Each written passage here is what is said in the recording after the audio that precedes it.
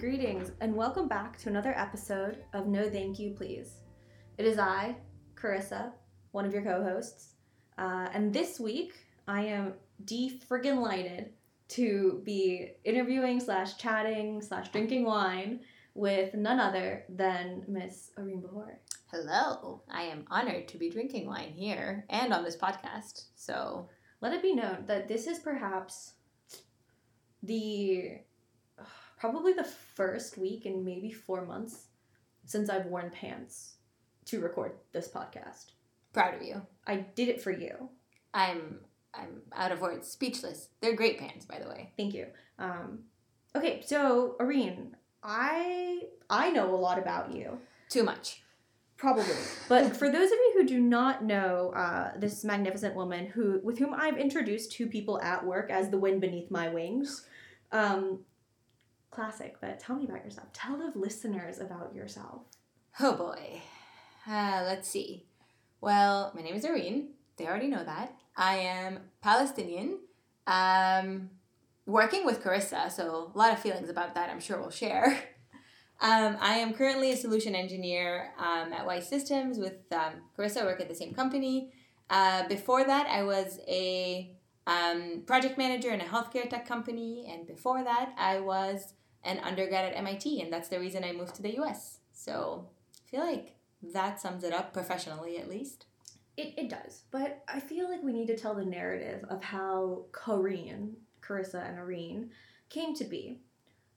I cannot stress, it's a new relationship, truly a new love, one that is born in a pandemic, and that is actually what the topic of today's conversation is going to be. It's going to be a bit more about friendship, especially when you're in your 20s and you move to a new city and you accidentally live in an apartment next to your coworker. Accidentally? Is that what we're going with? I mean, I didn't know you lived here. And I was also really afraid to tell you when I moved here. Yeah, I feel like that is, despite how much our friendship has grown, I feel like I'm still a little bitter about that.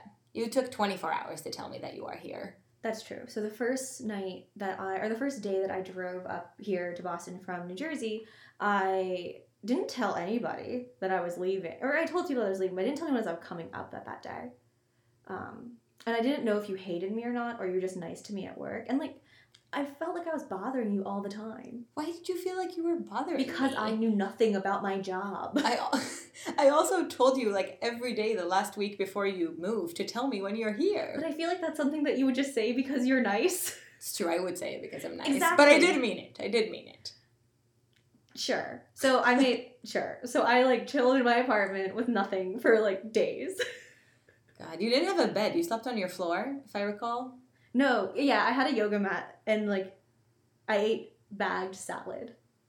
Which is kind of similar to what I do now, actually. It's true. I did have a couch and a fridge, so let the record show.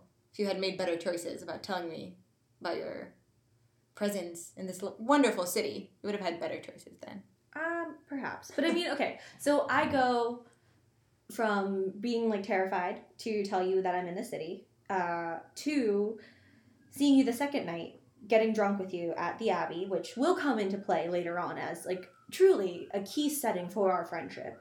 That is true. And now we're at the point where I text you everything that kind of comes through my brain, to the point where we will be having simultaneous conversations, both via Slack, DM on Instagram, and text. And in person sometimes also. Yeah, that happens. Simultaneously. I don't love that one because it makes me real confused. I mean, we have a lot happening. Different avenues. When we say we have a lot happening, today I texted you about a DMV appointment, so sure. It's true. I can't believe how long the wait is, but yeah. I think it's the right way. But I digress. The one thing that I actually do want to go a bit more into, especially as we preface this idea of friendship, you mentioned that you actually moved to the U.S. from Palestine to pursue undergrad at MIT, correct? That is correct. So I want to start there. Oh, boy. Yes. I want to understand a little bit, how do you make that decision? Because that's a huge decision that people make, right? Going to college, moving away from home for the first time. But you really moved away from home. That I did. But how do you not make that decision, given that opportunity? Straight up fear. Are you kidding? Fair. Yeah, well, I knew about the U.S. I was born here. My grandparents live here. So I always knew that I would come to the U.S. to study. Because I don't know, was an experience that I always knew I wanted to be part of my, I guess, adult life. I don't know. Was I even an adult then? Am I an adult now? I don't know. Part of my life in general. But yeah, I had never been to Boston actually. So I did make the decision to come to a school in a city that I had never seen. And I didn't have the opportunity to come visit before. So kind of came a little bit blind, but it was a huge opportunity. I really was looking forward to go somewhere that will challenge me, to go to a big city that's not as big as New York, but it's not a small town either. I did have some family here, so I had some level of support. But yeah, it was kind of, what do they say? Like an offer I couldn't refuse. Is that from The Godfather? What do they say? I don't know. I don't understand pop culture still. There's something. People will know. The people will know. The people will know. The people will know. Yeah. And so you went to MIT. Did you go knowing that you were going to study chemical engineering? Oh, no. I didn't know what I wanted to study. How did you land on that? Process of elimination. You just went through, you're like, fuck it, I'm going to take the entire Rolodex of all the majors that are offered here. I'm just going to go through them one by one. But actually. Are you kidding me? That is exactly what I did. That also sounds spot on to what you would do. That is exactly what I did. Well, I just started with the engineering school. I knew I wanted to do engineering, so I just looked at the list of the engineering offerings, and I looked at which one was the least commitment to a career, like a specific career. So I basically looked up all the recent alums and where they went after MIT, and chemical engineering, for some reason, had the most diverse post-college careers. Like, some people went to consulting, some people went to finance. And I was like, this is me choosing a major without really choosing a life. Exactly. In hindsight, do we think that it's because maybe no one knows what to do with a chemical engineering major if you don't want to go into chemical engineering? It's 100% possible. My advisor told me the same thing, and stubborn me still wanted it. So here we are. Well, but the thing is that I resonate so much with that. That's why I chose applied math in the engineering school too. Well, kind of. Was it process of elimination too? No, it was a little bit more. You mentioned your advisor said not to do it. Oh. It was more so that I've always actually been kind of good enough at math, but never great. So I was always the stupidest smart kid. Does that make sense? That does make sense. But I feel like that's what you and I choose in life. Because we don't want to be the smartest kid in the room, because then we'll be bored. Yeah. Yeah. I mean, also, there are some people that just get math, and I am not one of them. I am good at knowing enough math, similar to how I'm good at knowing enough engineering in my current role. I wish I could say the same. I don't think I know enough chemical engineering, but I made it, nonetheless. So we go from studying chemical engineering, basically as a I will do what I want senior advisor, to then you worked for Athena. Yes. That was not process of elimination. I was going to ask. That was fear. Oh, okay. Yeah, I didn't want to leave Boston. Okay. I didn't want to do oil and gas or pharmaceuticals or the traditional paths that you take post-chemical engineering. Almost went to Dubai, but then freaked out about the idea of moving back to the Middle East. So somebody was just telling me about how cool Athena's campus was and how it felt like a startup, even though it was still, it was a bigger company at that point. And I got the job and I took it. Also, at MIT, everybody knows what they want to do by October of senior fall. So that was stressful. That is. Yeah. Oh, that sounds so stressful. So by April, I was I'm signing. That sounds terrible, actually. So I guess how did that work for you? Because you then lived, and you still live in the same city that you went to school in. How have your friendships, I guess, changed since then? And are you still friends with people at school? Yes and no. It is really weird to stay in the city that you went to college in and then have everybody or almost everybody leave. Right. Because, the cool kids went to California, New York, wherever. Exactly. Everyone disperses afterwards. Exactly. Especially in Boston. I feel like it's very much an academic town, so a lot of people leave. Although there are great job opportunities. But bunch of nerds. Yeah, true. But love them. I'm one of them. She's wearing glasses that confirm that. Correct. I love them. Correct. It's like sexy librarian vibes up in here. So I have 30 days to return. You're not returning them. We're still thinking about it. You are not returning them. But yeah, so it was weird. I have a few close friends from college that remained here, and when I say a few, I literally mean like one or two that I'm still in touch with. But the rest, we fell out of touch a little bit, and I kind of had to learn how to make friends. And I guess, like, for me, I know, and most people in my life know, that making friends is easier said than done.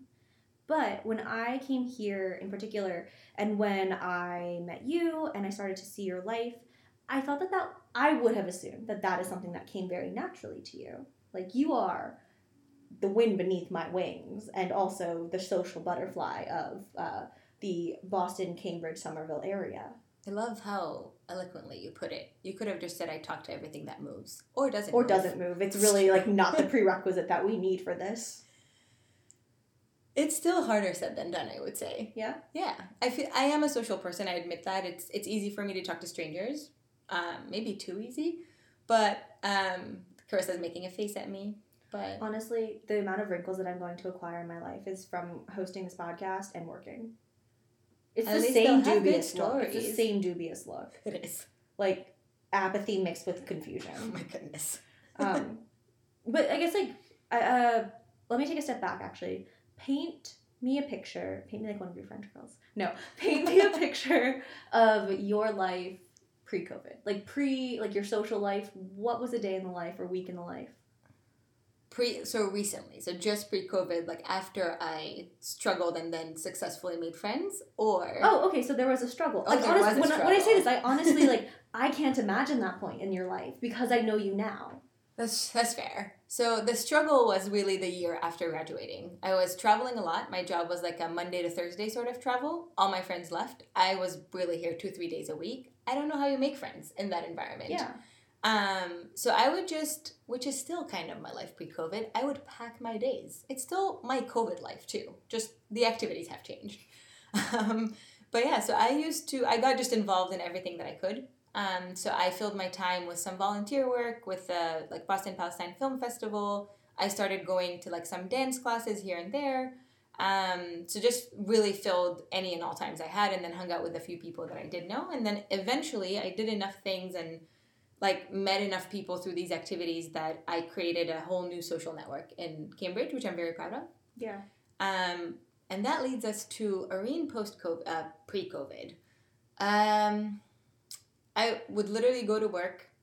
That's also before our current job. Mm-hmm. So I would go to work. It was like whenever I wasn't traveling, it would be like a 9 to 5, just like a... So not at all like our current job. Not at all like our current job. Not at all like our current job. Try to be chill about it. There's no chill here. This is no chill. And then the way I describe it is I would go home, maybe take a nap or like a shower or something, have coffee, and literally start the day again. The shower and nap and coffee are important indication for starting the day again. Yeah, it's like morning round 2. Literally. Okay. And then I would go to dance class, then I would go meet up with friends for dinner. I never cooked at home. I still never cook at home. And I would literally fill my day until it's time to go to bed. Wake up, start again. And it sounds stressful to most people. That sounds so stressful. That is my ideal day. That is absolutely my ideal day. So how do you do that though? Like I guess like, what's the word? Calendar-wise? Organization, like the amount of hours in a day, yes, that sounds terrible to me. But how did you do that whole like navigating different friend groups? Because it even sounds like you said like you got to know folks through like the film festival, through dancing, some were from school. Like how did you, and I guess like do you continue to struggle with that like bridging of like, okay, I maybe have friends now that aren't all in my classes like the way we did in college? Yeah, I think that was hard. That still is hard. Like, you have different, I guess, categories or environments that group you with people. And I think because I am that person that jumps from one to the other, mm-hmm. I didn't realize how much I feel that some of them may be, I guess, incompatible, for the lack of a better word.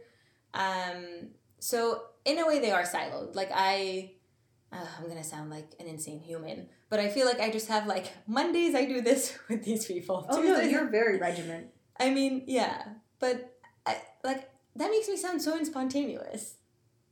Again, if it talks like a duck and walks like a Oh, duck. God. No, I joke. But I think the reason I bring that up is because something that I've always struggled with is like having that level of like incongruous friendships where maybe I have friends and not okay, I'm saying friends is like the plural. It's like singular. I have a friend who I know from X occurrence, or I have a friend that I can hang out with in this capacity. But I'm always so nervous to bring them together. I think one, because I recognize that the friendships that I've now made, in particular throughout my 20s, are a lot easier to bridge because I'm more proud of the person that I am now. But say it's like a friend from when I was in high school or college, I think I would like be so nervous because they know a very different Carissa than currently, and I could, I guess, whatever, like push that back to when I was a kid, but I don't have friends from that. Like I don't have high school friends. I have high school acquaintances. Yeah. I mean, I guess that sounds bad. I don't try, I guess, to put them all in the same room. But that's also okay. But yeah, but what happens at like a big life event? They will all eventually meet. I don't plan on getting married, and I hope that everyone attends my funeral and understands their rightful place in it. It concerns me so much how many times your funeral comes up in our conversations. If anyone knows me, 30, flirty, and fucking thriving. But I think I've been trying to work on that, and I actually have conversations with my friends, and you are one of them. We have talked about this, on how to be better and not feeling that responsibility of bridging the gap. Like, if both parties or groups are my friends, then there are things in common between me and them and me and other people, and I feel like it becomes their responsibility to get along with each other, should they please. Should they please. I say that now because that's what rationally makes sense. But if I try to do it in practice, that gives me anxiety. Right. For sure. And I wonder, too, like, because there's this whole narrative, and I don't know if it's a narrative that I fully buy into, of having, like, a group, right? Like that was something I think that's indoctrinated in us from the media we consume when we're younger. The idea, like, fuck it, like, the Bratz, Winx Club, those are, like, power. It's always 3 and 4, too. Like, right. That's the magic number. It's always, it's never... And if it is, like, one person, then you're kind of deemed the outcasts, right? It's not that they're the popular duo kind of thing. That's true. I never thought about that. Know what I mean? That's true. Like, you always have a group or quote-unquote posse. Yeah. I imagine that there's some PC things that I should be saying that, and I apologize. But I guess, like, the more I've grown up, quote-unquote, the more I realize that might not be actually sustainable and not as realistic. Like, it's not quantity so much as it is quality. Well, also, there was no pandemic when Bratz was made. You can't have that sort of... However, there was a pandemic when Winx Fate Club was fair. So I just want to bring that back the second time. That's fair. Okay. Yeah. I don't know. I will say that, like, the pandemic changed how that dynamic is, I think in my life at least. Mm-hmm. Like, I would usually hang out in bigger groups before the pandemic. Not anymore. Now it's literally one-on-one quality time all the time. Proven by the fact that the people at the Abbey know us by our first names. Yes, we will discuss that later. But I guess the piece that I still want to kind of circle back to is this idea of the pandemic in particular, I think, has forced a lot of folks to really examine relationships. I think in the fact that if you're, like, how much do you trust friends? And two, like, perhaps realizing that the company that you would keep were very much circumstantial, like they're your going out friends, but would you feel comfortable having one-on-one, like, walk with them, especially knowing that not only is there the awkward AF one-on-one time, which sounds terrible to me, but you also have the associated, like, health risks, right? Like, that's something that we can't, like, that's a new cost, right? Yeah, no, absolutely. I think we were forced to make these choices, and it's, like, it was harsh to have to literally pick who are the friends that you trust, or you trust that they are taking precautions the same way that you are, and they have the same kind of, I don't know, just level of safety and all these things. I will say the opposite is true as well, though. There are people who pre-pandemic I thought were just my going out friends or my dance class friends, and the pandemic has really, really strengthened our friendship, that it's truly, like, become, like you said, like, a much more quality friendship, and vice versa. Like, there are people that I used to see all the time that pandemic hit and really we barely interact because the thing that grouped us was a lot more like a social interaction, you know, that requires that dance places are open or bars are open or whatever it may be. Yeah, and I hate for folks to take this fucking global pandemic as that type of like friendship test, right? Like, are they really my friend? Like, if they're not doing X, Y, and Z, like, are they really my MySpace top 8? MySpace. Oh. I feel like, in all honesty, like, seeing some of that commentary, especially, like, earlier in last summer, and now that we're hitting almost, like, a year of this, like, version of lockdown quarantine stuff, it's almost forced me now to stop compartmentalizing my social life and just being like my life. Like, my friends aren't just members of my social life. Like, I need to make sure that as I'm becoming old, that I just incorporate that into my life. Like, I don't know.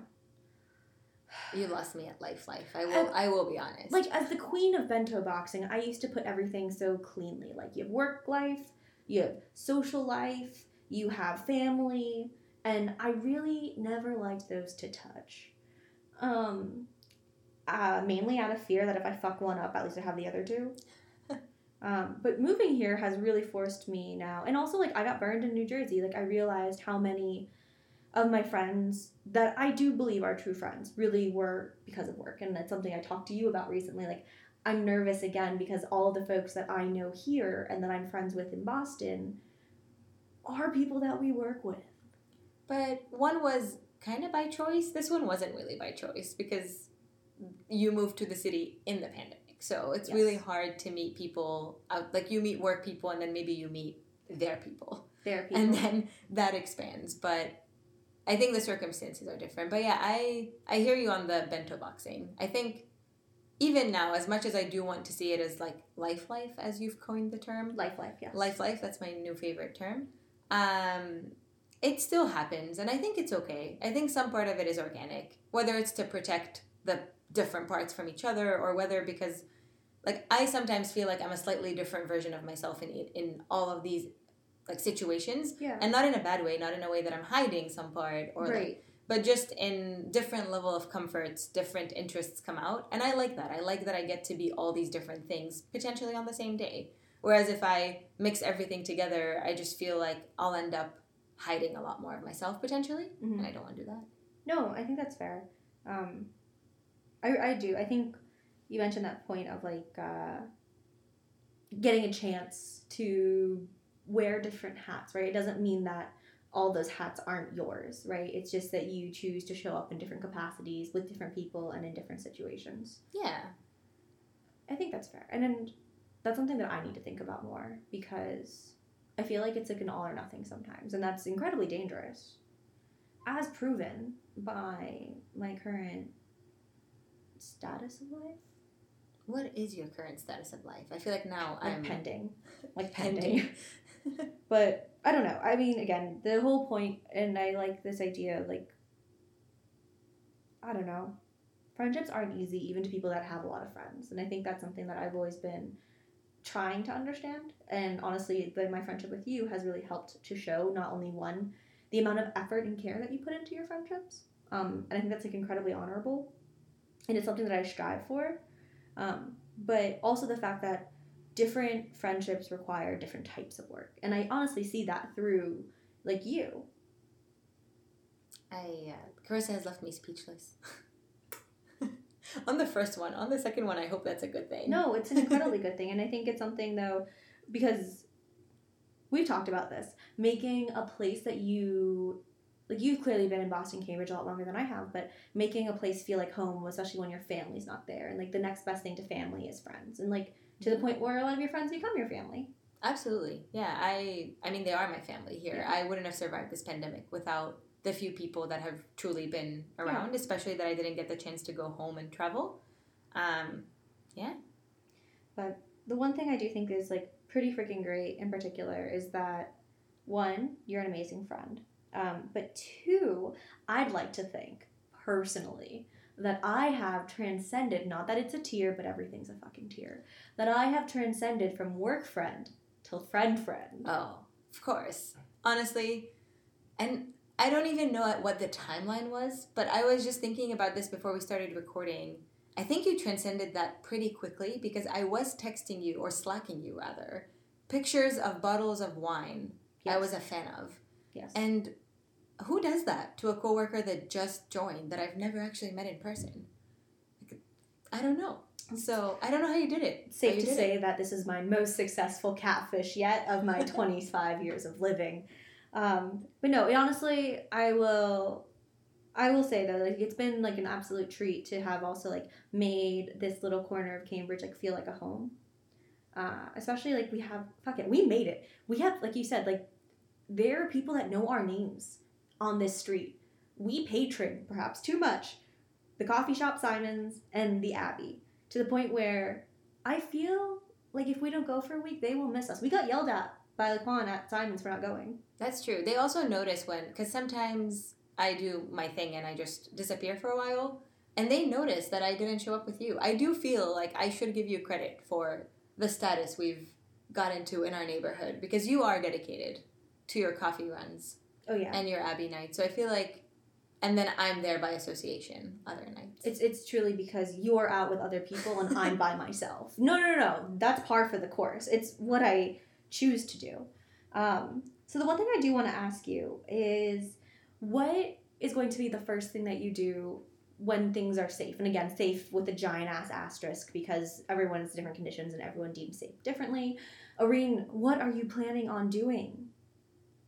I'm going to go salsa dancing. I'm sorry for the lame answer. That is what I'm itching to do. I miss that so much. And perhaps then book a flight home in that order, I think, because I don't see how I will do it in any other order. That seems right. Never take me salsa dancing. Oh, I definitely will. That sounds terrible. I definitely will. Well, that sounds absolutely... If you want to keep your status of transcended from coworker to friend, this is a requirement. Don't put me in this position, Irene. We'll see about that. All right. I want to conclude this week's episode with a little bit of just some random questions that I prepared for you. Oh, boy. That look, I'm a little scared. All right. I hope that you are emotionally ready. If you need to, I will wait and you can take a glass of wine. I will do that. Yes, please, feel free. Stay hydrated, kids. Okay. Irene, what was the best purchase that you made during quarantine? The best purchase? I feel like you should know the answer for this. I'm sure I've shared it with you. What is the best purchase? I don't know, so I'm asking you. Wait, my couch. We just sat 7 hours on my couch yesterday watching the snowfall. Absolutely, my couch. I had a horrible one in my old apartment. All right, so your couch. And what would you say has been the most disappointing purchase of 2020? Or quarantine or whenever? The most disappointing? Yeah. Is there such a thing? Yes. I don't know. That means that you're wise with your money. That is absolutely not true. It's really not true. It's I see our absolutely not Venmo true. requests. I'm baffled that I can't come up. Oh, you know what? Candles. I bought a lot of disappointing candles. Yeah. Some of them influenced by you and our brunch choices. So, my responses to that would be the 2 giant-ass candles that you bought drunkenly at Michael's one day. That is the worst purchase that we made. And the best purchase, I would say, is the water bottle that tells you when you need to drink water. Oh, that's true. See, I forgot about that. Hold on. There's the paint by numbers that I also purchased with the candles. That is definitely the best and most disappointing simultaneously. It's still here, and please take it away from me. I will never do that. It is a commemoration It's horrendous to the money that you spent in Michael's. You're welcome. It was your encouragement. Yes, I sat there as the innocent bystander, kind of just like being like, "Wahaha, purchase this shit." I'm sorry. That being said, I really want to thank you for joining this week's episode. Do you have anything that you would like to plug? Oh my gosh, I sound like an influencer. Karishma will be so proud. I would love to, one, note that we're wearing matching sweatshirts, and that's more a plug for you than me, but we did accidentally show up to the coffee shop wearing the No Thank You Please sweatshirts, which I think was the best accomplishment of my day. But if I can shamelessly plug, I will say the Boston Palestine Film Festival will probably be virtual again because fuck the pandemic. So check us out. We come out in October. Yeah, they do. And also, Irene is just the best human ever, and if you ever need anything, you should totally DM her. Or just ask Carissa. She knows all the answers. Nope, we're going to leave with that. All right, thank you again for listening to this week's episode. If you have any questions, comments, concerns, you can give them to Karishma. Also, Karishma, This is this week's episode. Sorry.